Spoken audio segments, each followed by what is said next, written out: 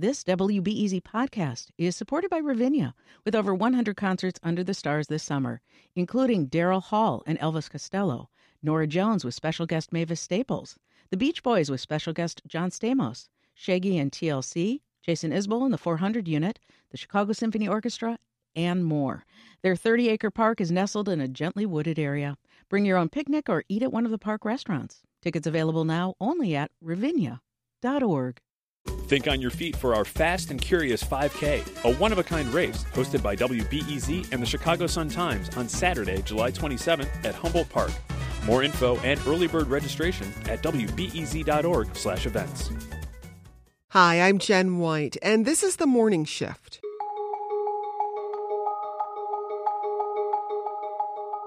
Crime is up on the L, and Mayor Lightfoot shut down a plan to increase Metro ridership on the South Side, a plan she endorsed as a candidate.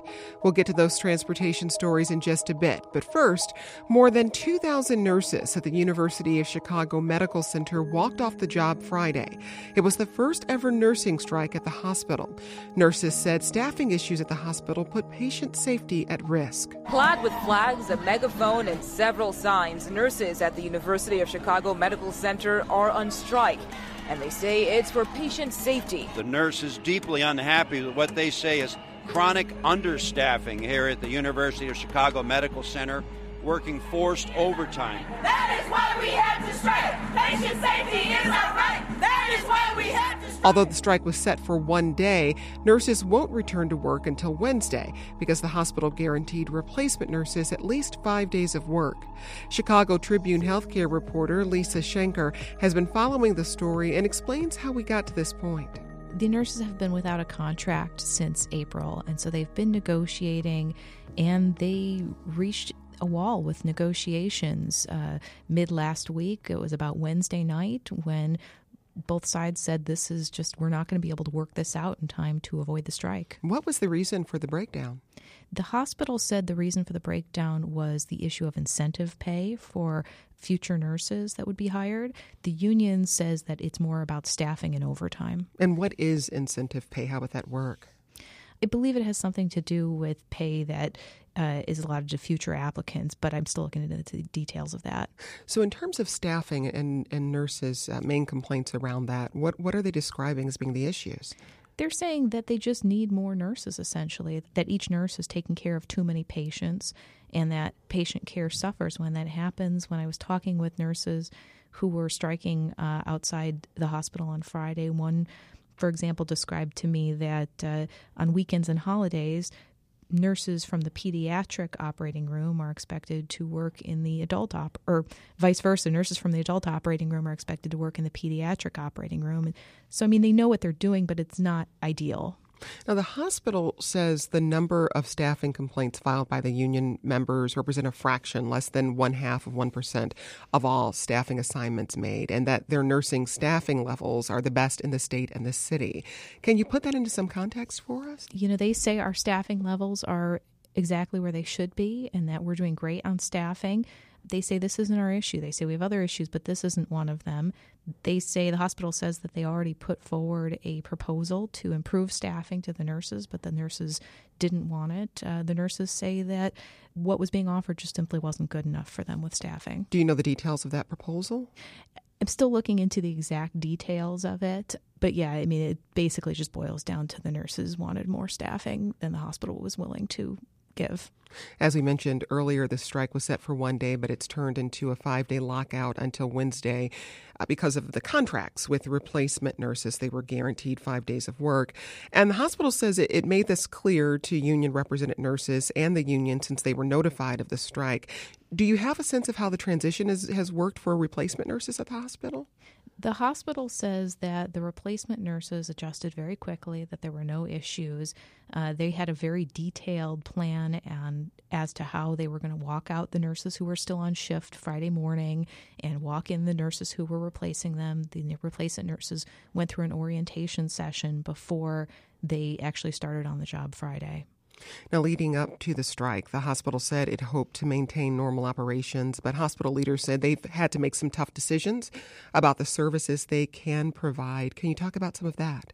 Sure. They had hoped to carry on as normal, but they say that they had trouble finding enough replacement nurses because there were about a dozen other hospitals also on strike that same day across the country, among other issues. And so they ended up moving at least dozens of babies and kids out of intensive care at the hospital to other hospitals. They ended up closing some of their units. They stopped accepting patient transfers from other hospitals. And they went on bypass, meaning that they asked ambulances to take all new patients to other hospitals. Have you been able to speak with anyone who's receiving care at the hospital? I've talked to some patients who were mostly going to doctor's appointments, some people coming out of the hospital. The people I talked with said that they didn't notice any problems with their care, that they didn't feel like it was compromised in any way. Though a couple people that I talked to said that they did feel a little, that if they were in a situation where they had to be an inpatient at the hospital again, that it would be a little concerning.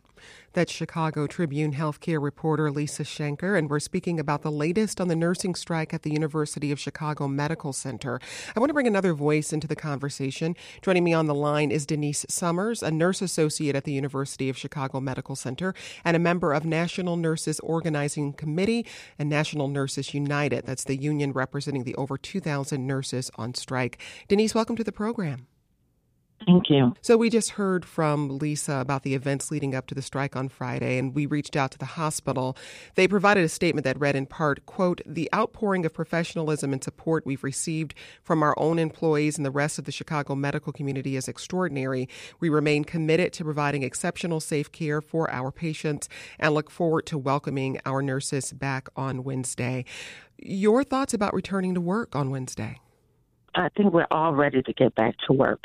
But what we wanted to make known is that we, the nurses and the nursing staff from all areas, want to make a point that you cannot make patient care all about like a one-size-fits-all. You have to look at the acuity and come up with a system in the ambulatory and the specialty areas like utilization management to provide adequate staffing so that we can provide the care that we're supposed to and that they deserve. You cannot provide quality care with 4 heavy patients, meaning that they require a lot of care, and think that that's okay. And so we hope that this right here is let them know that not only reducing staff, but reducing the patient population, meaning closing the doors and closing down departments will set a standard and let you know that you need us, and so does the community, and they deserve better. How much distance do you think there is right now between what the union is asking for and what the medical center is willing to offer? There's a great deal of distance. They are not willing to compromise on the compensation package that they're offering. They're still a little far off on the staffing so that it is safe. They want charge nurses to continue to take patients. They want to divide it between days and nights. Therefore, they won't be able to do their job, which is to help support the nurses that are on the inpatient side.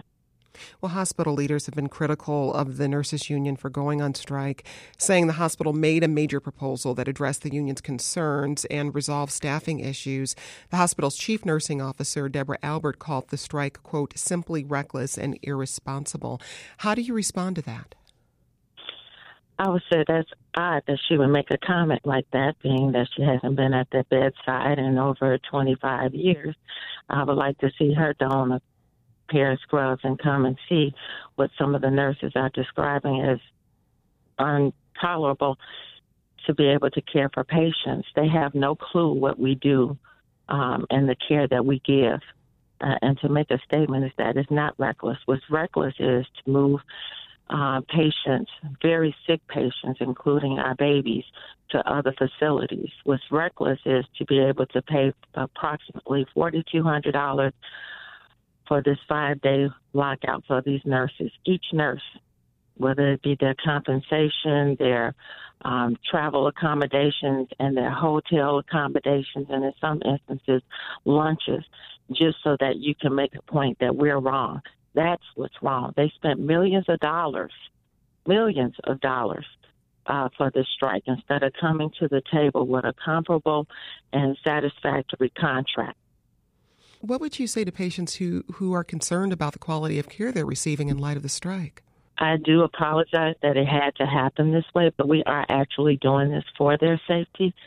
We are looking at this for long term, not just one day of the strike that it happened. I am thankful that there were some nurses that were there who I'm sure care about them and care for them the best that they can. But contrary to the comments that Debbie and the leaders are making, they're not doing well.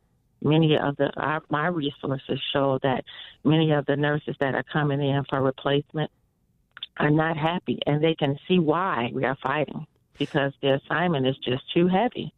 Well, bargaining teams have met for negotiations more than 24 times since March. Negotiations start again on Wednesday. What will the nurses' union be asking for? The same thing that we have been asking for. We've been asking for them to come to the table with a comparable and feasible contract that will allow us to have workable work schedules and work assignments. That's across the board, whether it be inpatient, whether it be in the ambulatory setting, and in our specialty areas like utilization management and our procedural areas.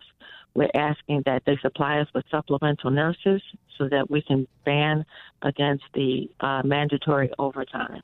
We're asking for a compensation package that will not only retain the current nurses, but will also stand to recruit new nurses that we need to be able to adequately care for the patients. That includes the tuition reimbursement, that includes the health care benefits, and other things. They have to come with something better than what they're doing. They're taking away many of our benefits. Denise, if those requests aren't met, what happens next? We'll go back to the table and to collectively think about doing what we need to do. And if that means another strike, then we'll be able to do that. That's Denise Summers, a nurse associate at the University of Chicago Medical Center and a member of National Nurses Organizing Committee of National Nurses United. Denise, thanks for speaking with us. Thank you. Quickly, I want to turn back to you, Lisa. Thousands of other nurses at hospitals in Florida and California and Arizona also went on strike Friday. Just give us a sense of the broader context of labor issues in the healthcare industry right now. Sure. I mean, those strikes that were going on across the country were through National Nurses United, which is, similar to the union here. Most of those were Tenet hospitals, which is a big hospital chain across the country. This is an issue, I think, that's been ongoing for a while. Nurses they want more staffing. They want more resources. The economy is strong right now, and unions are kind of resurging in some ways. That's Chicago Tribune healthcare reporter Lisa Shanker. Lisa, thanks for joining us this morning. Thank you.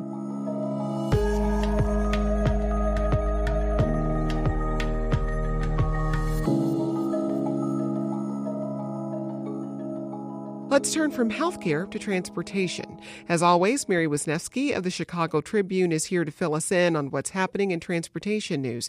Now, Mary, you recently reported on crimes on the L being up. What kind of crimes are we talking about? Mostly we're talking about robberies. We're talking about serious crimes. We're talking about robberies with guns, with force, also pickpocketing, and a small number of sexual assaults and other kinds of serious crimes. Well, we know CTA installed thousands of cameras, hopefully as a crime deterrent. Has that had any impact? They've installed 32,000 cameras, so there's cameras all over the system. It's one of the most highly monitored systems in the country, and this is something that, as they were putting them in, there's been bragging about how much this is going to help crime, and they do help to solve crime. The problem is that there's a lot of crime that happens, with pickpocketing. It's sometimes very hard to detect. Another problem is this lack of staffing. We have actually less staff, that's Chicago police that's patrolling the CTA than there were in the late 80s. They've recently upped the numbers in the summertime, and they've decided to have those increased numbers become permanent. They've also had problems within the Chicago Police Department of having a lack of detectives, which they're also working on. And so those issues together contribute to, not only have we had an increase in crimes, but we've also had an increase in the number of arrests. What does CPD say they need to make the L safer?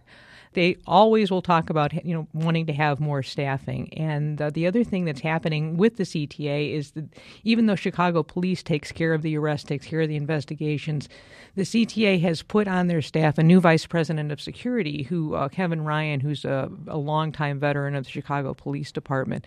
They've also tried to increase their private security that they have improve their private security that they have on the CTA. Instead of seeing one guard with a dog now, you're going to see pairs of guards on the CTA, which they believe will be a better deterrent. Put this in context for us when we think about overall safety in public transportation? It's a safe place to be. 1 out of 95,000 rides. What the CTA has told us that is that they're moving the equivalent of the city of Philadelphia every day on the system, and so it's still very safe. And they also say no one wants to blame the victim, but they also say a lot of these crimes are aimed at cell phones, which is something that's new. 12 years ago, people weren't holding the equivalent of $100 in street value in their hands. And the people really have to be careful and watch what they're doing and realize that there's this kind of thing happening on the system. Well, recently, City Council passed reforms to the city's ticketing fees and fines policies, and reporting from WBEZ and ProPublica Illinois found that low-income African-American neighborhoods were disproportionately impacted by those policies. You revisited some reporting you did in 2017 that focused on other ticketing that also disproportionately impacted low-income African-American neighborhoods. Tell us about it. That's right. Bike tickets are something that is much more commonly seen in low-income African-American neighborhoods than is seen in other parts of the city where there's a lot of bicycling, in places like Lincoln Park and like Lakeview, where people are always complaining to me, hey, there's all these crazy bicyclists trying to run me down. But we're not seeing tickets there. We're seeing most of the tickets in Austin and in North Lawndale and West Garfield Park, places like that. What types of citations are we talking about? Mostly for riding on the sidewalk. That's the vast majority of the tickets. A few are for running a stoplight or not having lights on your bike. Well, I wonder how this connects to a larger infrastructure question about how bike-friendly the city makes certain neighborhoods, in comparison to other neighborhoods. That's a really good question, because if large swaths of the south and the west side don't have the bike infrastructure that you see in other parts of the city. You don't have protected bike lines. You don't have painted bike lanes. But what people tell me is that they're afraid to ride on the streets, and so sometimes they will choose the sidewalk for safety. One of the people I talked to, Bernard Lloyd, who's a community activist who's also an avid bicyclist, said he was stopped and ticketed for riding his bike just a half a block on the sidewalk in the Bronzeville area. He said right away there were blue lights, and then there was another police car because they called for backup, and he thought it was a ridiculous waste of time. And he was able to go to court and get it thrown out. Now, overall, there is a drop in ticketing for bikes, right? There's quite a big drop. It had been going up for years. It was about 355 tickets for the entire city about over 10 years ago, and now then it went up to over 4,000 in 2016. It's dropped to about 2,000 last year, and this year, the first half of the year, was about 600. It looks like what's happening is that the Chicago police are pulling back on the policy of using these tickets. I talked to the Chicago police, and they told me that no one's being told not to write tickets, but there are a lot of other tools at their disposal to fight crimes in some of these neighborhoods. Do you think this also speaks to an increase in bike traffic in the city? One thing it might speak to is that the police speculated that people might be following the rules more, and maybe that's one reason why there aren't as many tickets. There's an increase in the bike culture, and there's also going to be an increase in bikes because Divvy is expanding to every part of the city by 2021. I want to turn to some Metra news. Cook County Board President Tony Preckwinkle put forth a proposal to lower Metra fares and increase service in the Metra Electric and Rock Island train lines. First, give us the details of that plan. Sure. This is a plan that's been talked about for years because there's a lot of areas in the far south side, the near south suburbs that are what they call transit deserts. It's difficult to get bus service. If you live down in, let's say, Riverdale, you have to take a bus to get to the Red Line.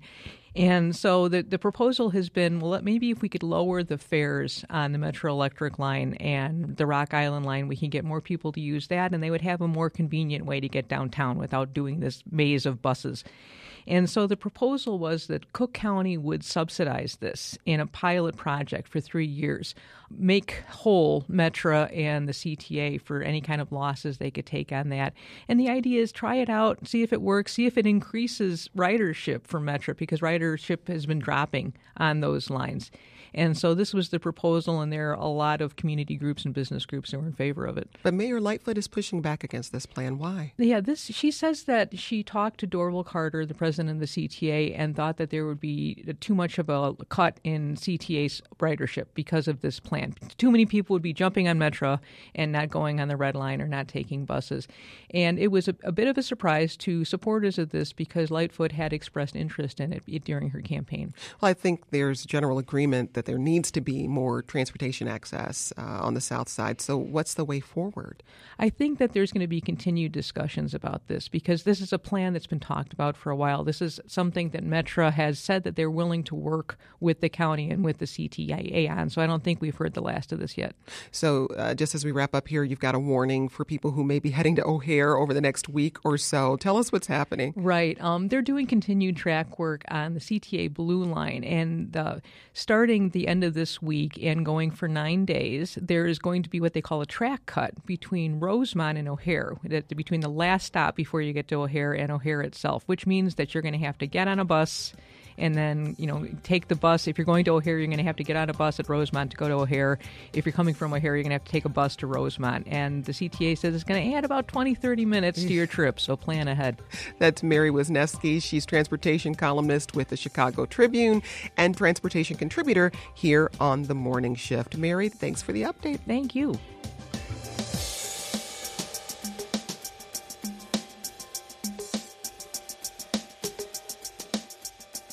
And that's it for today's Morning Shift. Want to get in touch, suggest a topic for a segment, just give us some feedback?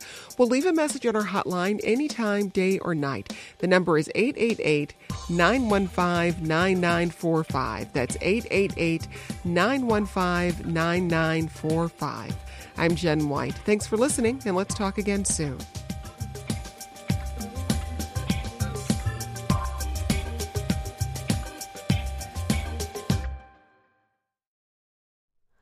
Hi, it's Terry Gross, the host of Fresh Air. We bring you in-depth, long-form interviews with actors, directors, musicians, authors, journalists, and more. Listen to our Peabody Award-winning Fresh Air podcast from WHYY and NPR.